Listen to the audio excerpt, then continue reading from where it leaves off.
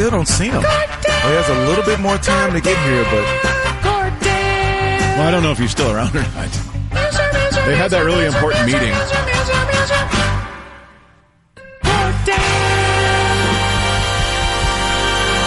I am Gordon! Oh, there he is! Man, that was close. Whoa! I know. I appeared at the last moment. Thanks for coming back in. Indeed. How are you, man? I was telling Donnie, I had finished my meeting. I had to meet with upper level management. Yes. As part of my exit interview. And then I left, and I'd gotten all the way down the road, all the way down to the highway of my choosing, when I remembered, oh, I got invasion. When you heard the signal. Yeah. And then you turned around. I turned around. Right here. Screeched it back this way. And my car's lost a little power because I got a leak in a vacuum hose right now. But, okay. So it took me a little longer to get back here. Well, we're glad you're here. It's the first one of the year. We haven't done this in a while. Mm-hmm. Maybe since November. It's the last time we had you in, and we really appreciate you taking the time. I always love talking to you. First one of the new year, right? Yes. Okay. Yes. And I'm glad you're here because we have celebrations around this radio station starting tomorrow. And tomorrow is officially the 30th birthday of the Little Ticket. And we have that's already here, isn't it? And we have the party on Friday, Gordon. Friday night at the House of Blues, where we're going to celebrate with the P1s. And this remarkable accomplishment, I don't think, should be taken lightly. And I think it is worthy of the celebration and all the talk that's going to happen the rest of this week because everyone's celebrating this radio station. And it's perfect that you're here because you've been here from the beginning. And it's really cool to think about it because you look all over the nation and you look at all these radio stations, and there are some stations that are formatted that won't last 3 years. And this has lasted 30 and it's still going. And I don't think you ever get tired of talking about it, and I never get tired of hearing it. But just trying to get your mindset back to the first year or the first year and a half. And you guys have sheepishly always said, oh, we didn't think it was going to last. But that's actually 100% true, right? Oh, yeah. Like it was just kind of flying by the seat of your pants at this crazy ass, all sports, all the time, guy talk format. Right. Yeah. Yeah. It's hard to believe that's 30. But 30-year-olds are hot. 30-year-olds, that's a good age. I know. Good age. Especially if you work out a bit, keep it together.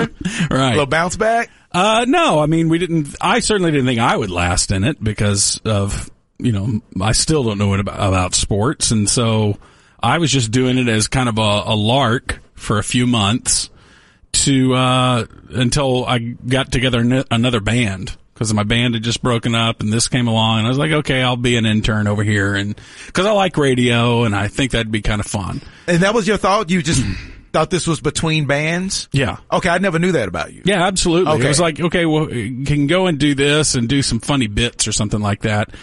And just an intern. And, I don't think I entered the payroll until April of that year. But on January 24th of 94, I was an intern on Skip Bayless's morning show. And so I recorded some bits with the thought that, okay, these at least go out over the air. And how exciting is that to hear your recorded voice on, just something that's like, Keith Richards, you're listening to Skip Bayless. I am Skip Bayless, a.k.a. Dr. Bay. So, it was exciting. And the radio station, just as a listener of radio, which I was a fan of radio, and listening to it, I knew the station had something because of George and Craig and Mike and Grego. They were just such entertaining personalities, and I could tell that Skip and Coop, they had sports cred. So, even though the X's and O's talk wasn't my favorite, I liked it when the guys would all goof around. I knew that they were onto some kind of energy, and they were tapping into an energy, and the market was just right, and the tickets stumbled onto the air. We were really underfunded, as it later turned out. We didn't know how bad the financials were behind the scenes, but it kept going, and we got bought within a year to another company, and it kept going. And I, there's a article I think coming out in the Dallas Morning News and also the Dallas Observer. Observer's doing something tomorrow. on it. Yeah. The morning news, I believe, is going to be in the Sunday edition. Okay. Yeah. And I remember giving quotes to one of them is that I knew that the station would be successful in some sense just after I heard the funny people that were on it. But I had no idea, and what was unforeseen is that we could keep it. We could keep having as much fun as we did for as long as we did, and that there would be, someone who was willing to come in and sell the ad time that we could keep doing our fun. Just even growing up listening to radio and loving it. And I know a lot of people can say that, and it's true, but I just couldn't wrap my head around me being the person that I thought the other people I listened to were in my eyes. Oh, yeah. Like Dwayne Dancer and Scott West. Like that's me. Right. Like when we were pretending to be on the radio, me and my buddy, I was either Scott West or Dwayne Dancer. And now, just doing the same thing. I never thought that was possible because this format didn't exist when I was in college. Mm-hmm. And just to see you guys, the foundation you laid on the outside looking in for a long time. It's kind of when I'm at the Bone and kind of looking in the studio at you guys, seeing how much fun you're having, just wishing I could be a part of it. And now being here, it's wild to even imagine that for me, it's going on 18 years. And that seems ridiculous. Right. But now I can't even imagine. Yours is a misleading 18 years because you've worked alongside us and in the same company since, 90? The beginning. Whenever you guys got here, I was already here. I started in 93. 93 at Susquehanna. Yes. Doing what? I was a board op at KLIF. God, that's crazy. Part-time. Mm-hmm. July 19th, 1993 is my official hire date. Is it really? Yeah. That's amazing. Did you work on Norm's show? No, not any type of full-time. I would have to fill in if someone was late because I worked overnights and I had to fill in until they got there. So I had a couple of run-ins with Norm, but it's really amazing to me that you guys, both of you and other guys that are up here that have been here since the beginning or previously with one station. Yeah. Which obviously I have not been. Which is, I guess, unusual. I had no plans to be in radio long term. This is something I just kind of fell into and loved it, appreciated it. I mean, I didn't realize that this sort of staying in one job for this long is so rare. And to have a show with the two other guys, we got moved to mornings, I think in 96 it was. I think that's right. Maybe it was 95. I think it was 95. Maybe in October of 95, yeah. And to have the same show with the same three people for a long time, that is also apparently pretty rare too. Yeah. Because it's hard to, because a work marriage is just like a real marriage, you you have personalities involved and you have to be able to get along and to forgive each other your shortcomings and to appreciate each other's strengths. Those things are important. The same importance that it has in a marriage, it has in a work marriage. And I really feel like we were lucky to get thrown together because we were kind of just thrown together. Those two got to select each other. But then when they moved to mornings, I got moved in with them. Because you were doing both Musers and Hardline. And Hardline. And in a lot of ways, mainly more Hardline. Okay. I did more bits with them than I did with the Musers, because the Musers were a little bit the same as they are now. You listen to it and it's a very tight sounding show. George and Craig are so good at just keeping that show moving, and the Hardline had more open space and more wild assness to it back then. And probably even more insane now. And so I was doing more bits for them. But when they got moved to mornings, the program director at the time said, you guys really need like this, someone, a third person there to be doing comedy and these characters we think would work well in morning drive radio. And so we want Gordon to go with you.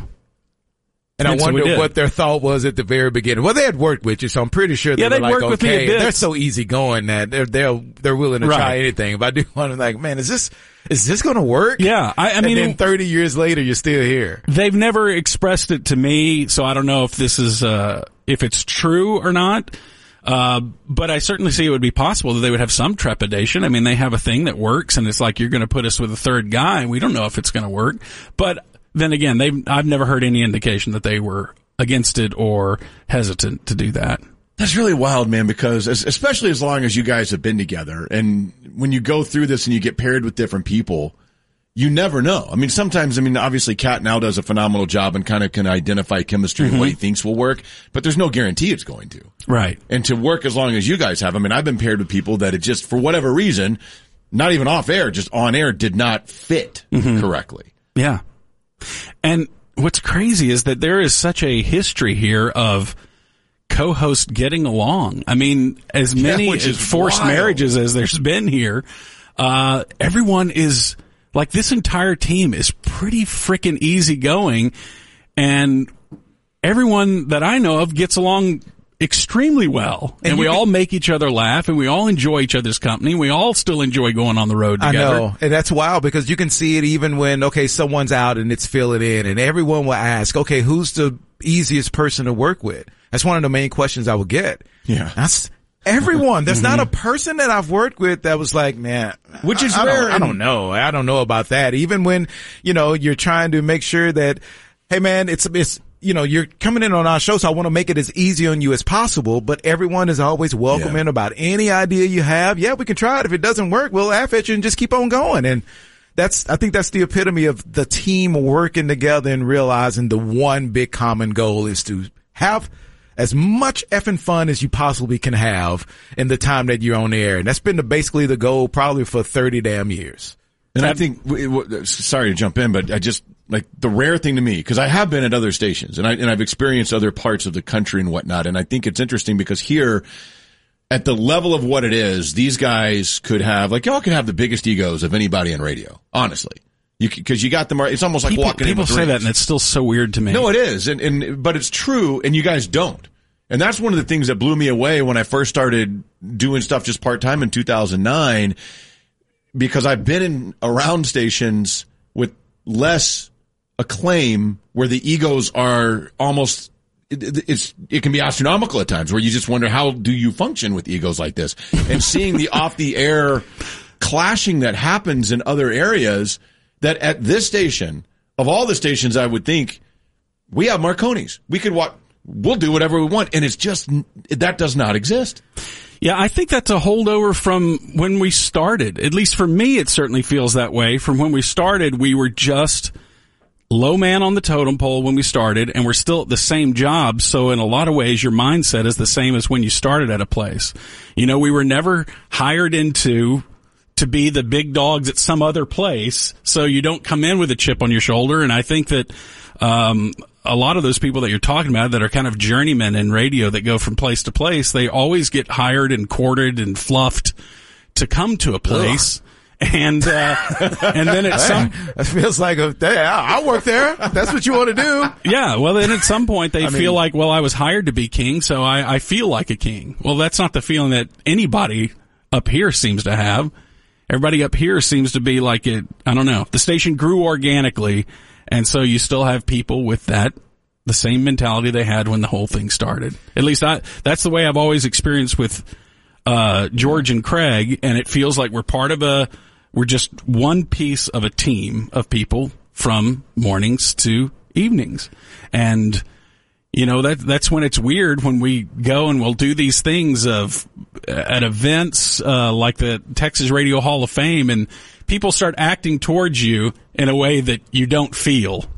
Like it's very odd when someone comes up to you and says, "Man, you guys, 30 men, you legends." Like, that's the stupidest thing I've ever heard in my life.